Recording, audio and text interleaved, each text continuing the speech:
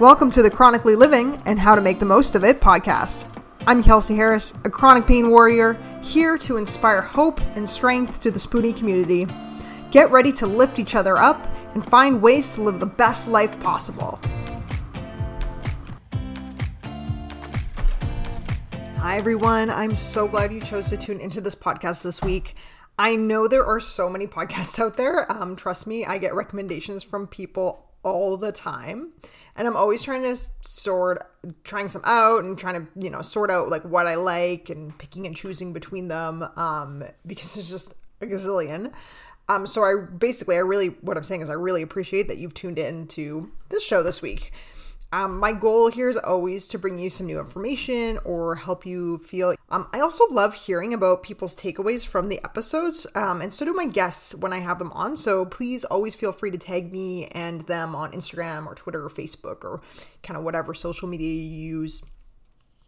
I will admit that I've been feeling really tired this week, and today especially. I think it's just a combination of like busy life and days and probably wear down from COVID and my practicum, which can be emotionally exhausting at times. And then of course having UCTD, which was last week's episode.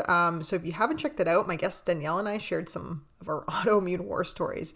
But yeah, I think it's just the combination of everything that's kind of gotten to me. So I am holding myself very kindly today. I'm going to talk about bit more about holding ourselves kindly later, I think. So anyway, so let's like enough about that. Let's get on with the episode and talk about the reason you probably tuned in, because this episode is titled Body Positivity for Spoonies.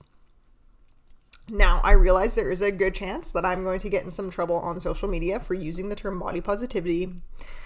Oh boy, there seems to be two sides to the argument in using this phrase. And I'm very open to both sides, and I'm totally happy to hear opinions on whether I should have titled this episode or not, and I will explain why I went with this.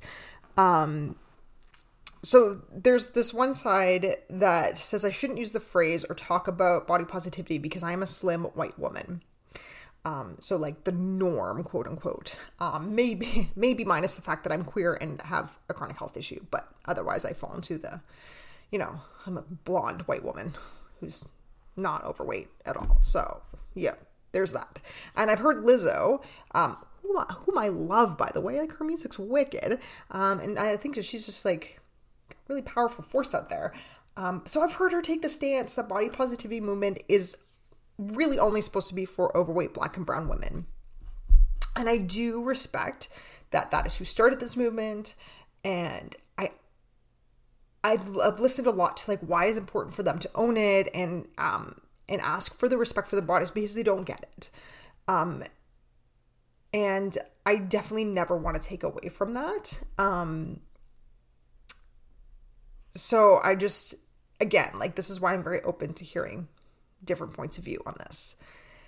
I more recently heard another side. So this was from Austin Channing Brown on Brene Brown's podcast, Unlocking Us. So for those of you who aren't familiar with Austin, she is African-American and does a lot of civil rights type work. And she said that body positivity should be for everybody because everyone has issues with their bodies, especially women.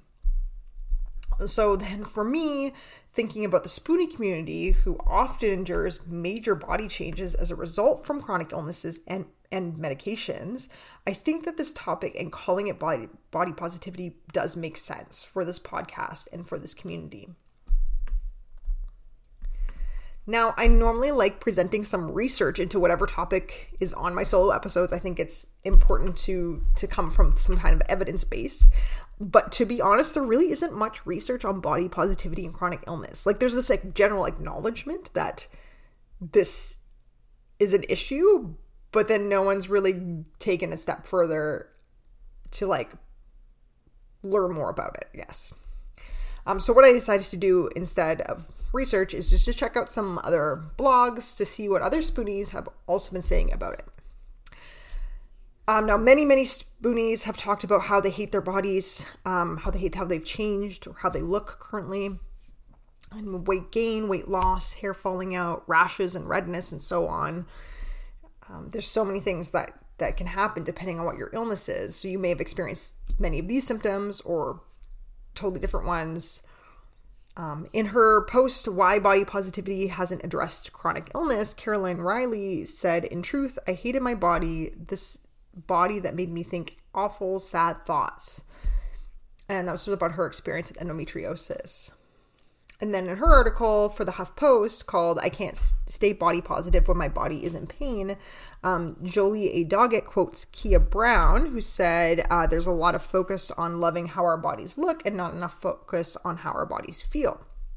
So then I was like, I think there's kind of two sides to the spectrum here. So on the one side, we need to accept physical changes in our body and also find ways to embrace how we look. And then on this other side, we need to accept how our bodies feel inside as well. And that's kind of how I view body positivity for chronic illness, is you have to have both sides.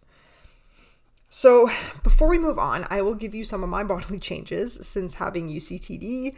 So I've talked about chronic pain and stuff for myself before, but there have been some other things. So I've personally noticed a lot of skin changes, mainly on my face. But the thing is, they're not lupus-like.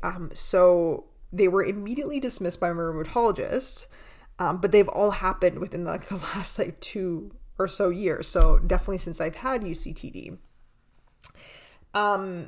And this actually reminds me why I should try to find a dermatologist. But I'm living in a really small city at the moment, so that's a little bit easier said than done. Anyway, so some of the changes I've noticed. So there's some bumps on my forehead that look like, when I Googled, they look like milia. And yes, I Google my symptoms. I know we all shouldn't. We all know we shouldn't, but we all know we do. So I am like everyone else. So when I read about milia, it should have gone away already. But they've been there since last summer, and I've tried all the how they say to get rid of it, or including dermatology blogs, how to get rid of it. And it's okay, it's not going away. So I don't know if it's actually that then. I have a little tiny, slightly dark spot on one of my cheeks, which obviously could be concerning. It doesn't really change, and it's been there for quite a while. So I'm not freaking out about it, but it's definitely something that should be looked at. On my other cheek, I have what looks like a pimple, except it's been there for a really long time, and it doesn't feel like a pimple, and I don't know what it is, but it's not going away. And there's a few more, but I think you guys are kind of getting the point. There's definitely some stuff going on in that area for me, which definitely contributes to my body positivity and how I feel about going out, how much makeup do I have to put on? How much of this can I cover? Which, it's a thing, but not necessarily always a great thing. I also, I'm going to point out that I'm a bit more sensitive than other people might be. And I say might very purposely here because everybody feels differently about different changes. But I'm a bit sensitive because I grew up with super bad acne. And I'm not just talking about in my teens, but I had acne when I was 8 years old, all the way through high school. And it really sucked. I was teased and bullied, including by people who said they were my friends. At one point, my mom had to go and yell at the leaders of this girl group church thing I was in because they told all the girls, most of whom I went to school with, and I was I don't know, 11 or 12 at the time, that acne is caused by not washing your face and eating too much chocolate. And those, my friends, are old wives' tales. Acne is caused by hormones. So, in a sense, that past experience was good because I had to find a way to be body positive, which was freaking hard, especially when you're a teenager. But for a very long time, do I feel okay about myself? And you know what? For the most part, yes. Even with acne, I would say I tend towards more that side, but again, not always easy. And then B, I know that what I'm experiencing right now with my skin is most likely caused by an autoimmune response. Now that, just knowing that doesn't necessarily make me feel better or more body positive, but I think having that understanding is helpful at some level. Okay, so how can we learn to feel more positive then? Because that's probably what you came to the podcast for. Because I lightly suggest things, and I say lightly because you can do what you want with this information. But what I'm going to suggest today is that we're striving for both external and internal acceptance. So first, I think we need to develop some psychological flexibility.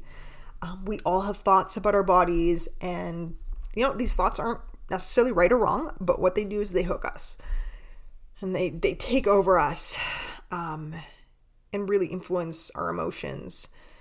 And what we need to learn to do is diffuse from them or create some distance from them.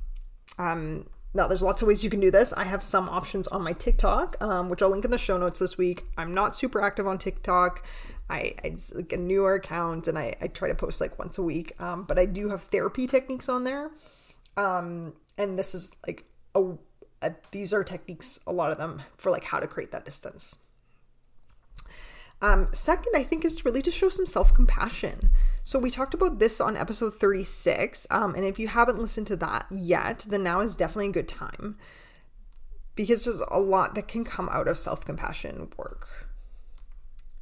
Third is just to allow your feelings to exist. Repressing, distracting, and avoiding usually aren't helpful to most people.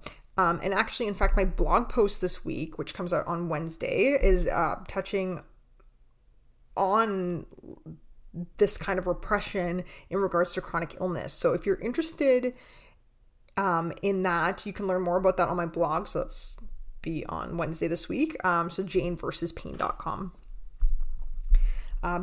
Basically, what this allowing is it's saying it's okay to have a bad day, or to feel off, or to not love your body every moment of every day. The feelings that come with those thoughts are very real. So open up and just try to give them some space to exist. And then next, while you allow the emotions, start to live by your values. So figure out what your values are, how they align with the limits of what you can physically do, because if you have a chronic illness, you may not be able to physically do everything you could before. And then make a plan to keep living, to do things that are life enhancing, to do things that make you feel good, including what makes you feel good in your own skin as far as body image goes. And then lastly, I want to say you don't have to take advice from anyone. So what I try to do with this podcast is, rather than give advice, is to give psychoeducation. Ultimately, you don't have to do anything with anything mentioned here, but I always try to present evidence-based ways to help. And yes, I mentioned that there's not much research that has been done on body image and chronic illness, but these ideas that I've just presented have evidence in working with chronic pain, chronic illness, depression, anxiety, anger, and even trauma, among other mental health issues and physical health issues. So there is evidence in general. Okay, so changes in our bodies can sometimes result in shame. So my quote this week is from Brené Brown. Shame is the warm feeling that washes over us, makes us feel small, flawed, and never good enough. And this is what our chronic illnesses cause us to sometimes experience, is this shame, this like not good enough. And this is why body positivity is important for people with chronic illness. Before we wrap up today, I thought we could do a self-compassion exercise called the kind hand. So if you're going to do this with me, then please find yourself in a comfortable position that is upright with your feet on the floor. And you can close your eyes or keep them focused on a point in front of you.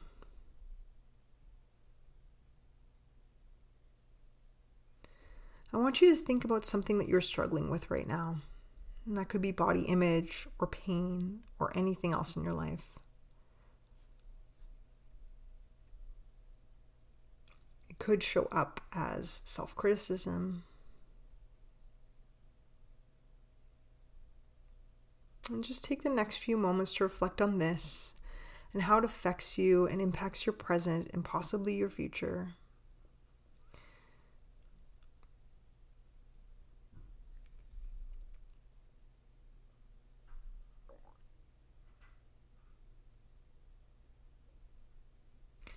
Notice if emotions arise for you and what they are.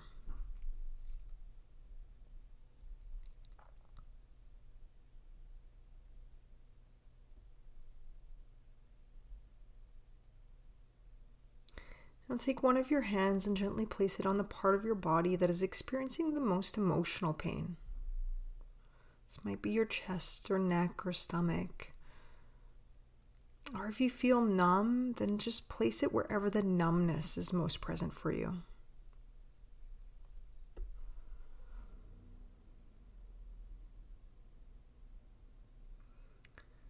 And think of this hand as belonging to someone you know who is kind, caring, and loving toward you.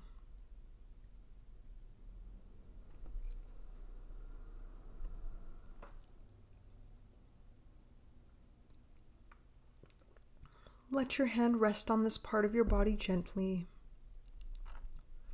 Notice how it feels on that part of you.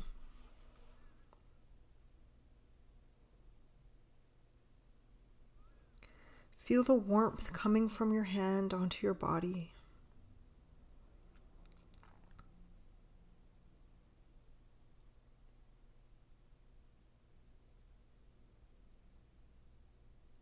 In your mind, allow your body to soften in this area, making some space for the pain you feel.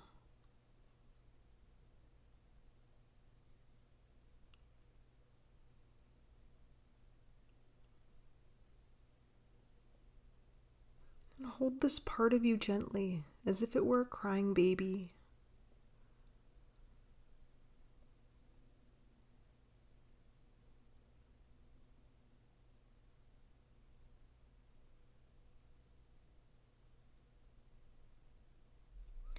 Send caring and warmth into this part of you.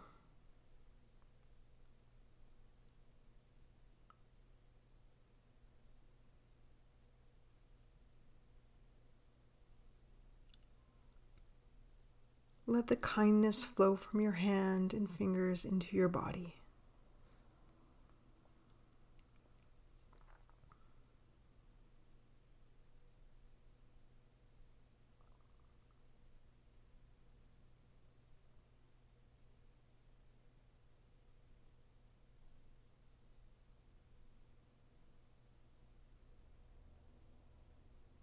Now use both of your hands. Place one on your chest and the other on your stomach. Again, let them rest gently, holding yourself kindly.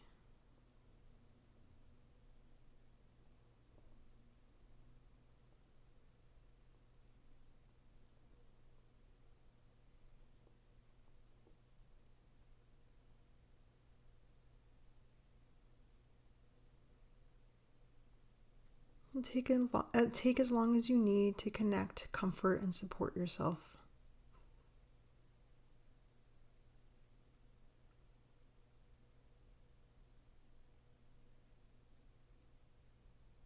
And then whenever you're ready, just open your eyes and take a stretch and come back to the present.